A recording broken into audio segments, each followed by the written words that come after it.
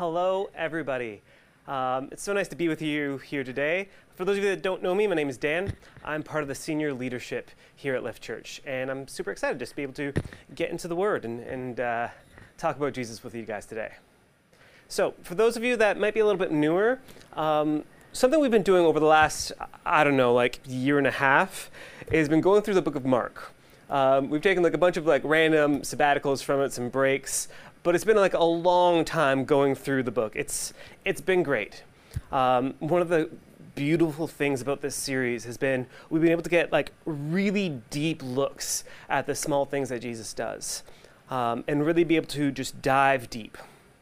But as much as there's the benefit of being able to dive really deep, there's also a potential kind of con or potential downfall, which is sometimes we can be so focused on the individual pieces that we can miss kind of the larger story.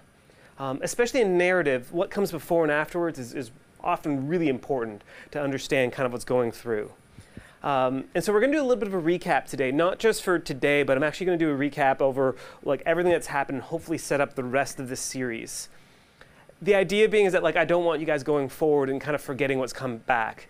We don't want to start you at the third last episode of a season of a TV show, hopping in at the last Harry Potter movie. It's probably don't know what's going on if that's your first one watching. And so we're going to do a big recap, kind of get us all caught up, and then we'll kind of go on from there.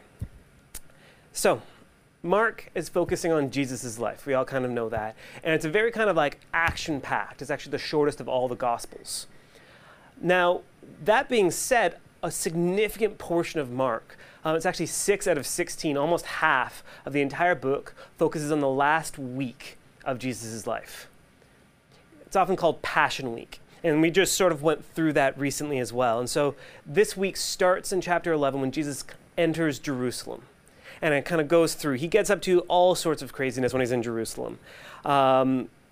There's miracles, he's upsetting people, he's telling parables, he's cursing trees. He just does a lot while he's here.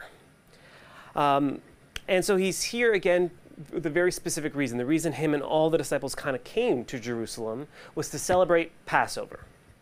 Now, Passover, we're going to get into a ton of detail, hopefully in the next coming weeks, because there's a ton of symbolism and a ton of kind of callbacks and symbolism that actually happens in Jesus' last days. But the short version is that Passover was a Jewish celebration that celebrated when God led the Israelites out of Egypt.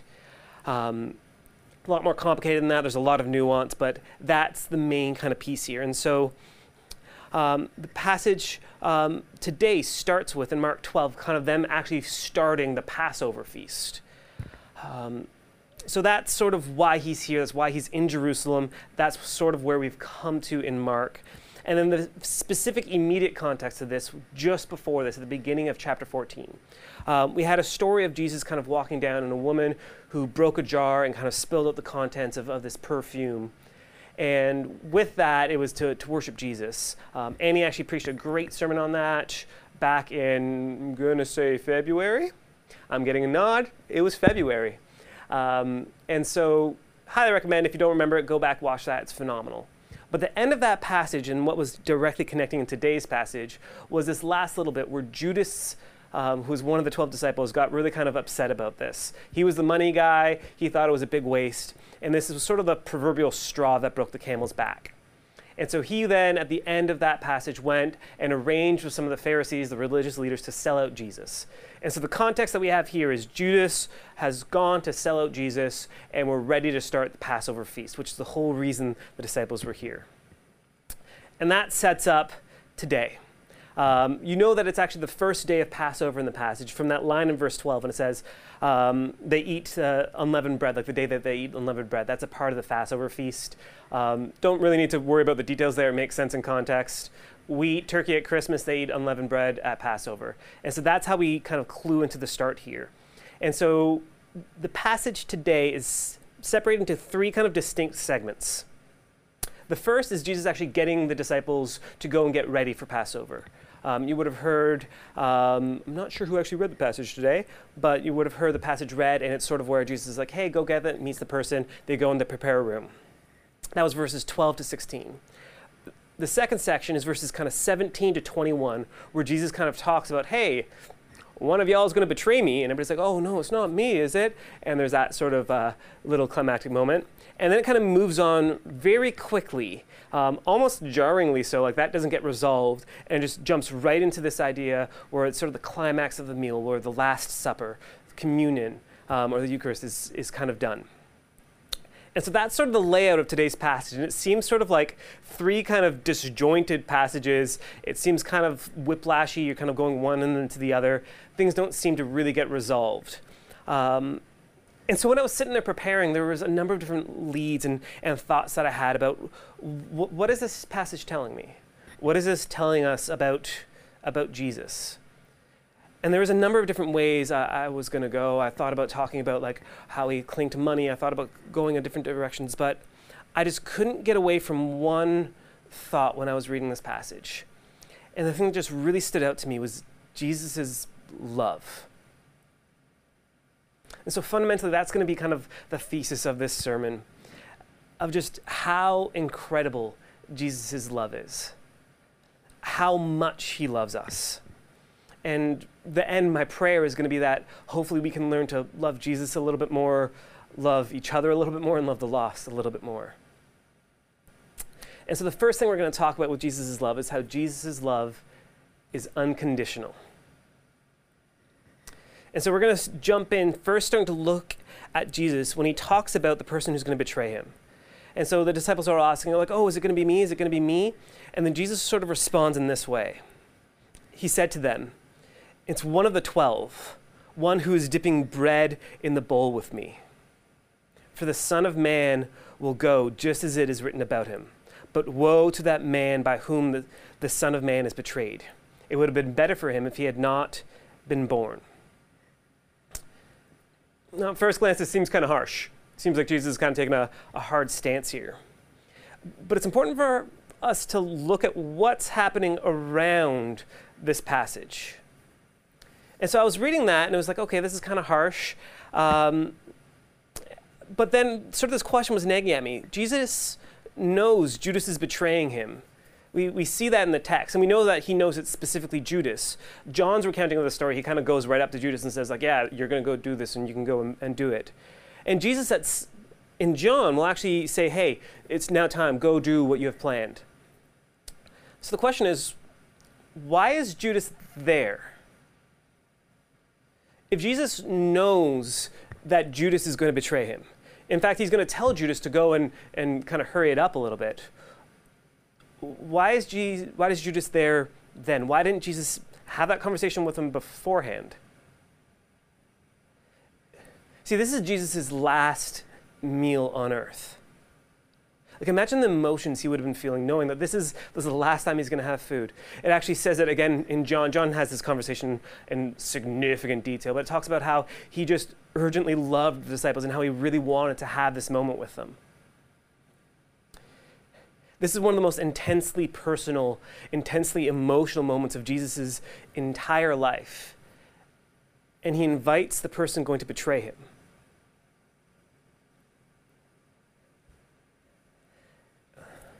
He invites Judas. Like, can we appreciate just how radical and strange and foreign that is? A lot of you guys have heard us talk about the missionary appointment recently. Well, one of the things we talked about when we were kind of talking to people about the missionary appointment is this kind of idea of what encapsulates the idea of the missionary to one of our campuses. And we use this idea of a birthday party, about how birthday parties are typically kind of a personal time where it's like you and the gang and it's your close-knit friends. And how our hope for missionaries is not just to invite like their close friends, but actually their disciples and their disciples' friends and maybe even like some people that they don't even know are the lost, and it's an open home to invite into that moment. And the reason we thought it was such an apt analogy is because that's a hard ask. Like, we didn't ask those things lightly. And we understand that that's a really, really hard call to put out to our church. And for our missionaries who are choosing to step up, like, thank you. You guys are incredible. But it was a hard ask even for us to ask of people of, hey, you know what? During your private, personal moments, include people, include the lost. I feel like the last meal you're ever going to have before you're tortured and then hung on a cross is probably a little bit more personal of a moment than a birthday party. I feel like your betrayer, a person you had invested 3 years of your life directly into, turning around and selling you for some silver, is a little bit harder of an ask than inviting some people you're discipling or 1 degree of separation away. And I don't do this to kind of speak down to anybody in our church. It's incredible what we do in our church, but instead just to show how incredible Jesus' love is. That he was like, yeah, I want Judas, the person betraying me, I still love him so much that I want him at that table. The phrase that we heard, this idea of it like dipping in the bread with me, it's meant to illustrate how close and personal they were. It's sort of like it's the person stealing my last fry. Like, oh, like Judas was somebody that Jesus was going to give his last fry to. And not only that, but there's more that happens in this conversation. Again, if we go to John, Jesus washed the disciples' feet right before this. So Jesus, knowing that he was going to go and wash and serve people, that he's going to go and share this intimate moment, chose to invite his betrayer to that moment. He could have called Judas up ahead of time. He could have said, hey, do what you're going to go do, and then had a nice dinner with his loyal disciples, wash his loyal disciples' feet. But he didn't. He included Judas. He invited Judas because his love was unconditional.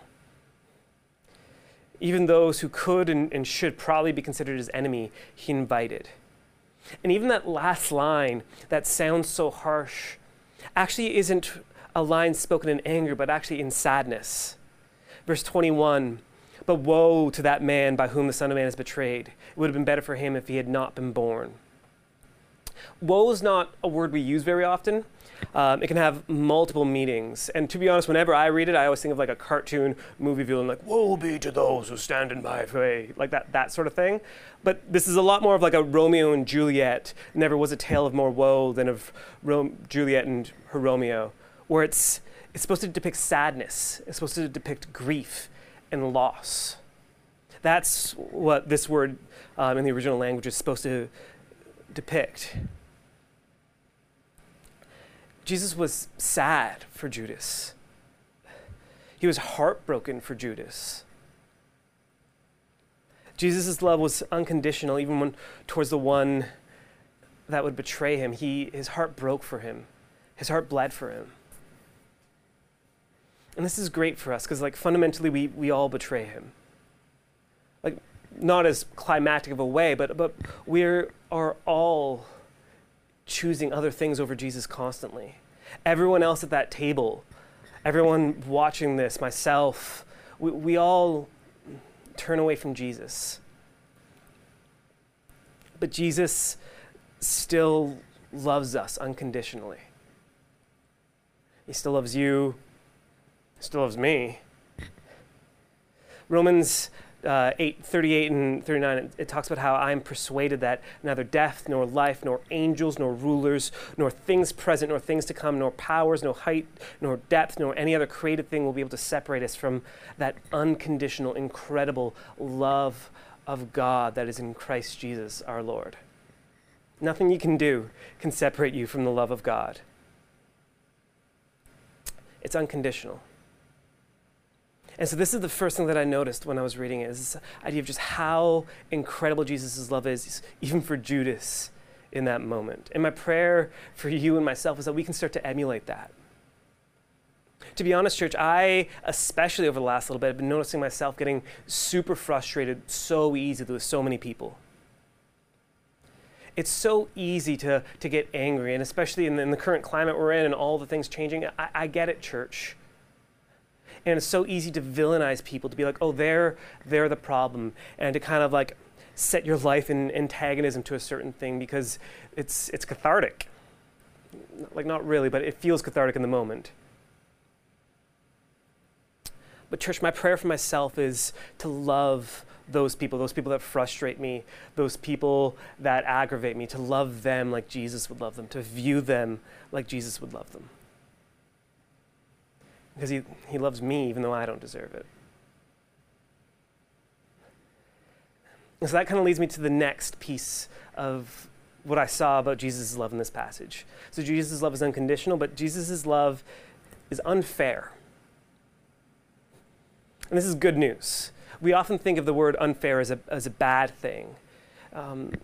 We're raised to think that fairness is some sort of virtue to be upheld, but frankly, that's not really biblical. I used to deeply care about fairness, and me caring so much about fairness above all else is why I used to hate so many of Jesus' parables. They're all unfair, basically. The parable of the vineyard workers in Matthew 20, hated it. Super unfair. It sucked. The prodigal son, loathed entirely. And part of that was my own relationship with my brother, but frankly, part of it was just pride. We see time and time again all of Jesus' parables and the things Jesus does is unfair because grace fundamentally is unfair. Jesus' love is unfair and it's the best news ever because nobody here deserves it. Romans 3:23, all have sinned, all fall short of the glory of God. We don't deserve God's love, but we're given it. Even though you and I have separated ourselves from God, God still loves us. And that enough is worthy of all the worship we can muster. That alone should be all we need.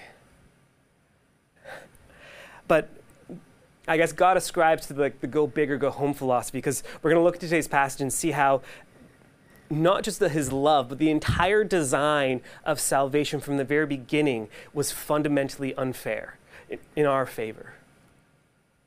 Let's hop over to verse 22. As they were eating, he took the bread, blessed and broke it, gave it to them and said, "Take, this is my body." And he took the cup, and after giving thanks, he gave it to them, and they all drank from it. He said to them, "This is the blood of the covenant which is poured out for many. Truly I tell you, I'll no longer drink of the fruit of the vine until that day when I drink it new in the kingdom of God."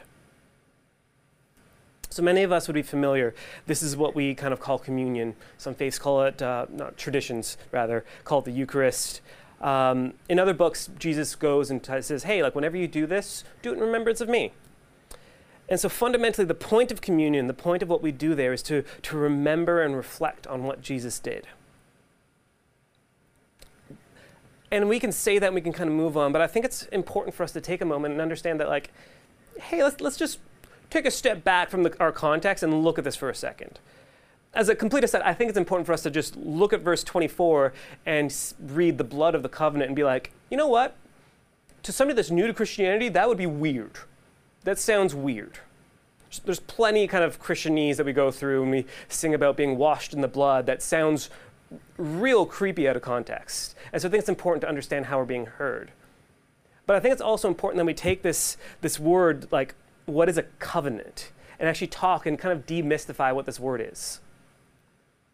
Quite frankly, when I hear the word covenant, I think of two main things. I think of the bad guys from Halo, and I think of the Jim Carrey movie Yes Man, or the creepy kind of cult leader guy runs up to Jim Carrey and is like, I would like to make a covenant, Henry, or whatever his name was. Those both don't sound very good. And that is what most people would think of when they hear the word covenant. And we use this language in Lift Church. We have a fully alive covenant, we have a missionary covenant, but I think we can use the word so much and not really take time to unpack, hey, this is what the word covenant means. And so if you want to get a good kind of look, the Bible Project has a phenomenal video. It'll explain it better than I will. So highly recommend go checking that out. But fundamentally, for those of you that aren't going to do homework like that, I do kind of want to take some time and explain it. And so a covenant is when two sides come together and make promises and commitments. And so these aren't contractual obligations, but rather deep personal commitments of life and heart and promises of what they will actually do. So that's all it really means, is this agreement of commitment and promise. That's fundamentally what it is. And so when you hear things about the old covenant or the new covenant, what we're talking about is a commitment and promise that God made to man. Sometimes it was an individual man, sometimes it was the nation of Israel, but it was always meant to be bigger towards all of mankind. And so in the Old Testament, before Jesus was around, God specifically made 4 covenants. One with Abraham, one with Noah. Noah first. Noah was a little bit older than Abraham. Noah, Abraham, Moses and the Israelites, and David. And now these weren't actually separate promises, but rather each one kind of built on the last, like scaffolding or like a Russian nesting doll, that they just sort of got bigger and a little bit more detailed. And so God promised multitude of different things. God promised, and in return, God asked for us to promise and give our commitments as well. And the short story about all the covenants is that fundamentally, we broke the covenant every single time. God never failed, but every single time, man did. And so God was sort of left in a place where God is pure and holy and perfect. He can't break his word. And so he couldn't just ignore our rejection, our breaking of the covenant.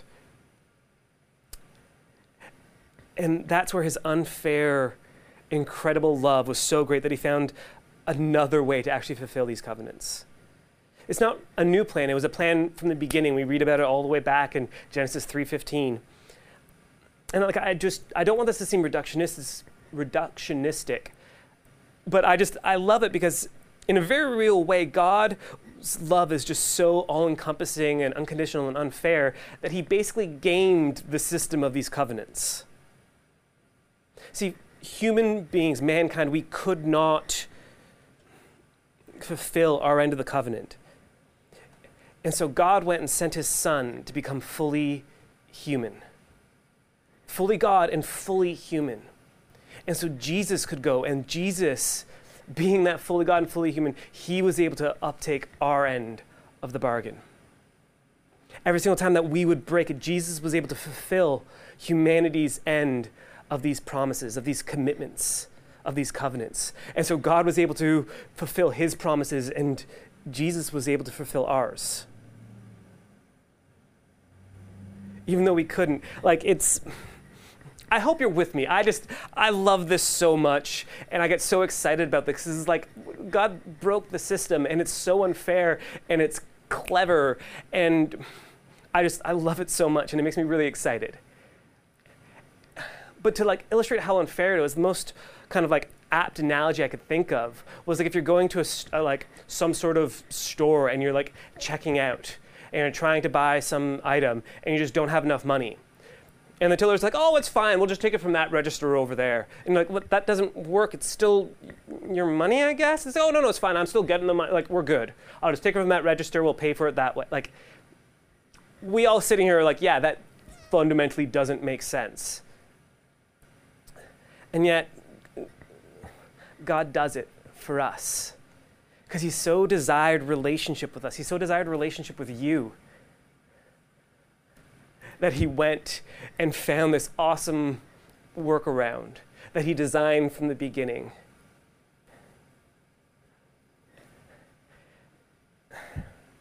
The entire point of Jesus coming was to ensure that we don't get what's fair, but instead that we can be restored into relationship with him, into covenant and into commitment, that he could come and fulfill the promises that we couldn't. It's cool. So, Jesus' love is unconditional. It's unfair, and it's intentional. So just the idea that God and Jesus, that it was planned from the beginning for him to go kind of step in there and for it to sort of work in this unfair way. Just that even plan, that it was baked in from the very beginning, that would be enough to know that his love is extremely intentional. Intentional in his planning on how he's going to love us. But we don't have to stop there either. When we look at this passage, and whenever I kind of do when reading narrative, is I try to put myself into scenes and try to imagine what it would be like to be in that moment, to try to get different perspectives and see hey, what's weird? And so when I was reading this and thinking about especially that middle section where Jesus is oh yeah, somebody's going to betray me, and then, hey, this body is mine to break for you. I was just imagining being like in a meeting with the senior leadership team and us kind of all around at the Walders for dinner, and then Robin kind of like just taking a step back from the grill and being like, hey guys, one of you is going to betray me. And I was like, okay, that's a weird moment. And the disciples probably felt awkward about things in that moment. And so I was like, okay, why would Jesus say that? Why would he do this? Clearly it wasn't so that like he could convince people to stop it. Like if I were to go and tell, hey, somebody's going to betray me, it would likely be to stop the betrayal from happening, but that easily we can see and read that wasn't Jesus' plan. We don't really see a whole lot of just like Jesus accidentally saying things or emotional outbursts either. And so the only conclusion that I can come to is that he was trying to teach the disciples something. He was trying to show the disciples that his love is unconditional. Even though they wouldn't realize it probably in that moment, looking back, they would realize, hey, Jesus washed Judas's feet. Jesus invited Judas, even though he knew that Judas was going to betray him. Jesus was showing them, and he was teaching them a lesson they would learn way later, that they are to love even those that would betray them. That as most of the disciples were martyred, they should love the people martyring them. It's incredible. Jesus isn't just loving in that moment of inviting Judas in, but he's also loving and teaching and showing the disciples that they are to love unconditionally as well. There's an intentionality. He's not afraid of appearing conceited or the situation being awkward. He shares because this is the best thing for them, for the disciples. Something we talk a lot about with discipleship is we talk about these 4 components: inviting, modeling, training, and empowering. Fundamentally, what Jesus is doing in this moment is he's modeling, and to a degree, he's training them as well. He's intentionally taking this moment, one of the most intensely personal moments of his life, and using it for the disciples' benefit to show them something. And the reason why I would do this is because fundamentally, without modeling, without training, discipleship breaks down. If you're discipling somebody without you modeling something for them, discipleship will break down. If you want to see our disciples grow in radical generosity, we need to model that for them. We can't just be generous in secret and hide it. Now, I picked this one because some people, it's sort of a little contentious thing, because some people, well, no, they're like, no, I need to keep my generosity secret. Like Jesus says, like don't let the left hand know what the right hand is doing. And I hear this, but fundamentally, church, we need to understand that there's a difference between boasting and inviting somebody in to disciple them. There's a difference between bragging selfishly and discipling and modeling. There's a difference between going on a short-term mission trip and making sure you take a bunch of selfies so that everybody can know what a good colonial savior you are, and going and inviting your disciples into a moment where you're trying to make a decision about how you're going to be generous. Like, these things are fundamentally different, and the difference is where the heart is. One is pointed at me, and one is fundamentally caring about others. Without modeling, discipleship breaks down. And so to give a model for how I model radical generosity, recently we heard Tara, I believe it was on our town hall, Tara kind of made a call to the church of, hey, you know what? You're getting your tax returns back. Why don't you consider giving 33% or a third of that to the church? Make that a gift. Practice radical generosity in that way. And so I heard that, and I went to the guys living in my house, and I kind of like was open and honest with them. I was like, hey guys, I was originally thinking of like separating my tax return into like these categories and putting like this much here and giving this much to the church and everything. And I was like, what I'm thinking now because of this is, what if I go and take this amount and put it into the church, and then take this amount instead, and like make sure I can give this away to some other people that just need it, and I'll arrange it that way. And I invited them into figuring out those percentages, figuring out where these different things were going. It wasn't this big deal. I wasn't like posting it everywhere. I wasn't talking to everybody about it, but I was inviting the people that I'm caring for and discipling into that decision and showing them how my thought process was in that moment.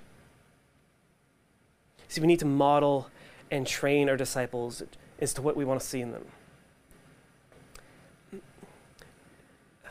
Now that could appear this sort of like heavy weight, like, oh, I need to be perfect if my disciples are going to grow. But that's not the case either, because if we want to see transformation in our disciples, we don't need to model somebody who's already transformed, but we actually need to model transformation itself. And that means we need to be open and honest when we do fail and when we're not perfect, so that people can watch as Jesus works in our heart, because we're modeling transformation. So, let's go back to that same situation. Yeah, I can sit here and be like, oh, look at me, I modeled being generous, and like I invited them in, and it was a great moment, but fundamentally, I also dropped the ball there. Because what I can tell you is I didn't ask them how they were being generous. I didn't ask them what they were doing with their tax returns. Fundamentally, I can get scared and trepidatious sometimes in trying to lead the people in my house. I'm worried about becoming too demanding or dictatorial. And so even though I thought in that moment, I took my foot off the gas and I didn't ask them. And I'm saying this to you because like I'm going to need to go and now do this, and now a bunch of you guys are going to keep me accountable. But like, and even in this moment, I had tension. It's like, oh, do I like be honest about this thing? It was a good example, but like, do I be honest about how like I dropped the second half of it? And I was like, yeah, of course, I have to. And it's not for my benefit. It's because I want to show you, church, that you can be open and honest, and that you can grow and you can take that next step. What's up, guys? Jesus in this moment was modeling for his disciples. He was modeling what it looks like to love somebody that's going to hurt you. He was modeling what it means to love unconditionally. And he was doing this intentionally for the disciples. He was doing it by extension for the church that would come afterwards. He was doing it for me. He was doing it for you. He was modeling it for all of us. And we see the same modeling in the Last Supper. Like when we go and we do communion, Jesus is saying, hey, whenever you have dinner like this, do it in remembrance of me. He wasn't doing that out of like selfish vanity. There wasn't a Sarah McLachlan soundtrack playing in the background. No, he was doing this out of love for his disciples so that they would remember the sacrifices he made. He was doing it so that they could remember how to love others the way he did. In our vernacular, he was doing it so they could remember what it looked like to be fully alive, so that they too could take those steps to chase after being fully alive in the hope of Jesus. He was intentional in the planning of setting up the entire covenant. He was intentional in showing and teaching, saying, hey, see how I'm doing this? He was intentional in reminding them to keep doing it. And he was also intentional in doing things for his disciples. Now, sometimes it could be very mundane. Sometimes intentionality and loving doesn't need to look crazy. Sometimes it could just be like, you know what, I'm just going to take this step and I'm going to serve them. Or I'm going to take this step and I'm just going to organize this thing for them. Jesse on the webcast episode this week talked a bunch about serving, just doing dishes, and how that's a way to serve and love people. Go back, watch it if you didn't watch it. We see Jesus doing this even in this chapter in verses 13 to 15. So he sent two of his disciples and told them, go into the city, and a man carrying a jug of water will meet you. Follow him. Wherever he enters, tell the owner of the house, the teacher says, where's my guest room that I may eat the Passover with my disciples?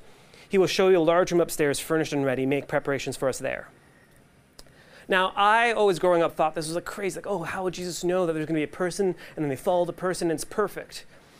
And then I go and I do research, and basically every single commentary I said was like, oh yeah, Jesus just probably set this up ahead of time. Like, a man carrying water is weird because like typically women in that culture would carry water, and so men wouldn't. And so that was just like a sign like, oh, that's the place where I already set up dinner for us. And it was just super practical where like Jesus just went and Jesus organized what was happening for dinner. And while it's not as big and emotional as like, oh, loving the person betraying you, he showed his disciples love by being the one to figure out what dinner plans were. By organizing, they're like, hey, how are we all going to meet? Oh, I'm going to do this. By going and setting up their holiday. By going and deciding that, you know what, I'm going to go and set up some sort of time to call each other on Discord on this group call. And even though it sometimes is awkward and maybe nobody will show up, I'm going to go and put the effort into planning this for the sake of those people that I love dearly. He didn't do that. It was like a metaphor, or like he would do that in our time. Just making sure I'm not lying. But you can see what I mean, church, is that sometimes just the mundane things are in love, and that's how you can show love intentionally. By planning things out and by planning in long form or just by short form how to actually care for people and putting systems in place to love people, by showing them how to love people and by just doing it and serving them. So that's what I got for us today, church. Jesus' love was really, really, really cool.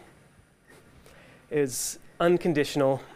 It is deeply, deeply unfair in our favor.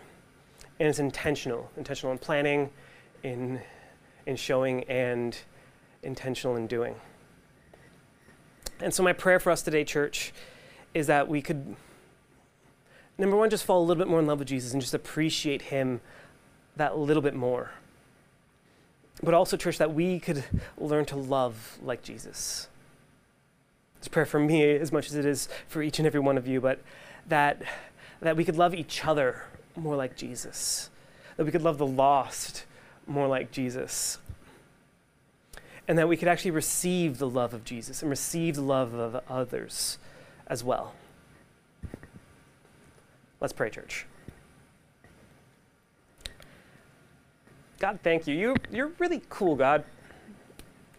Thank you. Thank you that I even got to come and spend time diving into this passage and really unpack it, just because I appreciate this.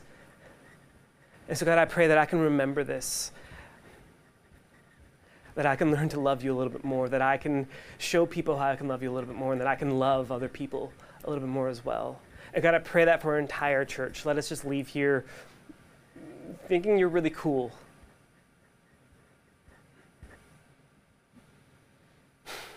Yeah, God, that's my prayer. Let us love a little bit more like you. Amen. So we got a question for y'all, and then we also have an activity that we're going to, not an activity, we're going to do communion. So the question will pop up on the screen, and the question's, in response to Jesus' love, how can you be unfairly and intentionally loving to someone this week? So that's the question, but before or after, however you want to do it, we also want to take time. I mean, I preached on the Last Supper today about how incredible it is, that blood of the covenant that Jesus did, that he came and died, and he came and lived to do that for us. And so let's do what he said and celebrate that. And so we're not actually going to do communion on the live cast here. It's great. I love it when we can do that, and it's great when the entire church comes and does that. But I think it's also really important that we can do it in our simple churches. And so my call to the church, I kind of made a post, I believe yesterday, maybe Friday. Hop on a call with your simple church and let your simple church leader lead you through communion today as well. It's really, really cool.